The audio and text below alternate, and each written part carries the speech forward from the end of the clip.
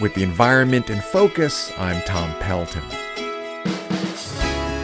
Amid the chaos of a pandemic, as well as the lingering shockwaves from the recent anti-democratic riots by Trump followers in Washington, D.C., the Maryland General Assembly's annual legislative session opens today in Annapolis. The most important environmental bills being debated in Maryland this year focus on two aspects of the most weighty issue facing our planet: climate change and mass transportation as a key strategy for reducing greenhouse gas pollution.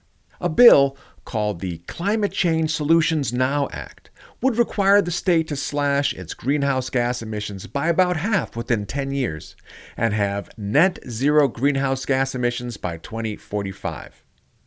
The legislation, backed by a coalition of 73 environmental and community groups across the state, would also require the planting of 5 million trees, many in urban neighborhoods, and the electrification of the state vehicle fleet, among other steps. A lead sponsor of the bill, Democratic Senator Paul Pinsky, chairman of the Education, Health, and Environmental Affairs Committee, spoke during an online press conference yesterday. This past year, we witnessed raging fires in California, flooding along the Gulf Coast, and torrential rains and major storm events throughout the nation and the world. I think we all realize the crisis in terms of climate is not abating at all. In the U.S., the sector of the economy that contributes the largest share of greenhouse gases, about 28% in total, is transportation. Mass transit has long been recognized as an important strategy for reducing carbon dioxide pollution from cars and trucks. But the COVID pandemic is crippling mass transportation agencies across the U.S.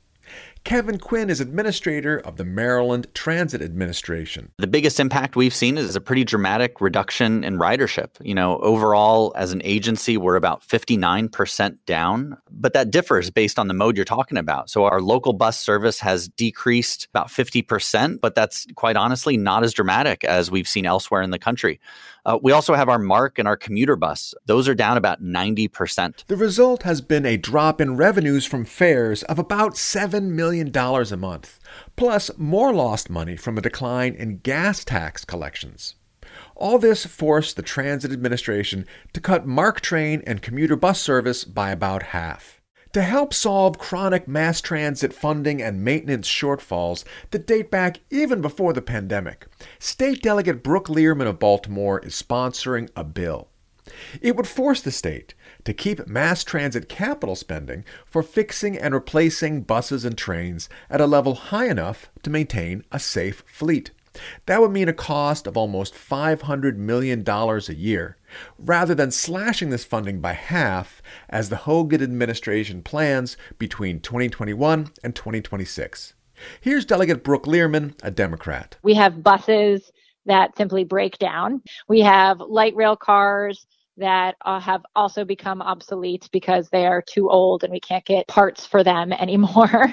Our subway tracks several years ago, I think it was 2018, became so dangerous that they had to shut down the entire subway system in Baltimore for 6 weeks to fix it. Learman and her co-lead sponsor, State Senator Cory McCray of Baltimore, hope this additional infusion of funds will help get mass transit back on track in Maryland. This, over the long run, will also reduce greenhouse gas emissions from the transportation sector and combat climate change. With the environment in focus, I'm Tom Pelton of the Environmental Integrity Project, author of The Chesapeake in Focus. This program is sponsored by the Able Foundation. The views expressed are solely my own.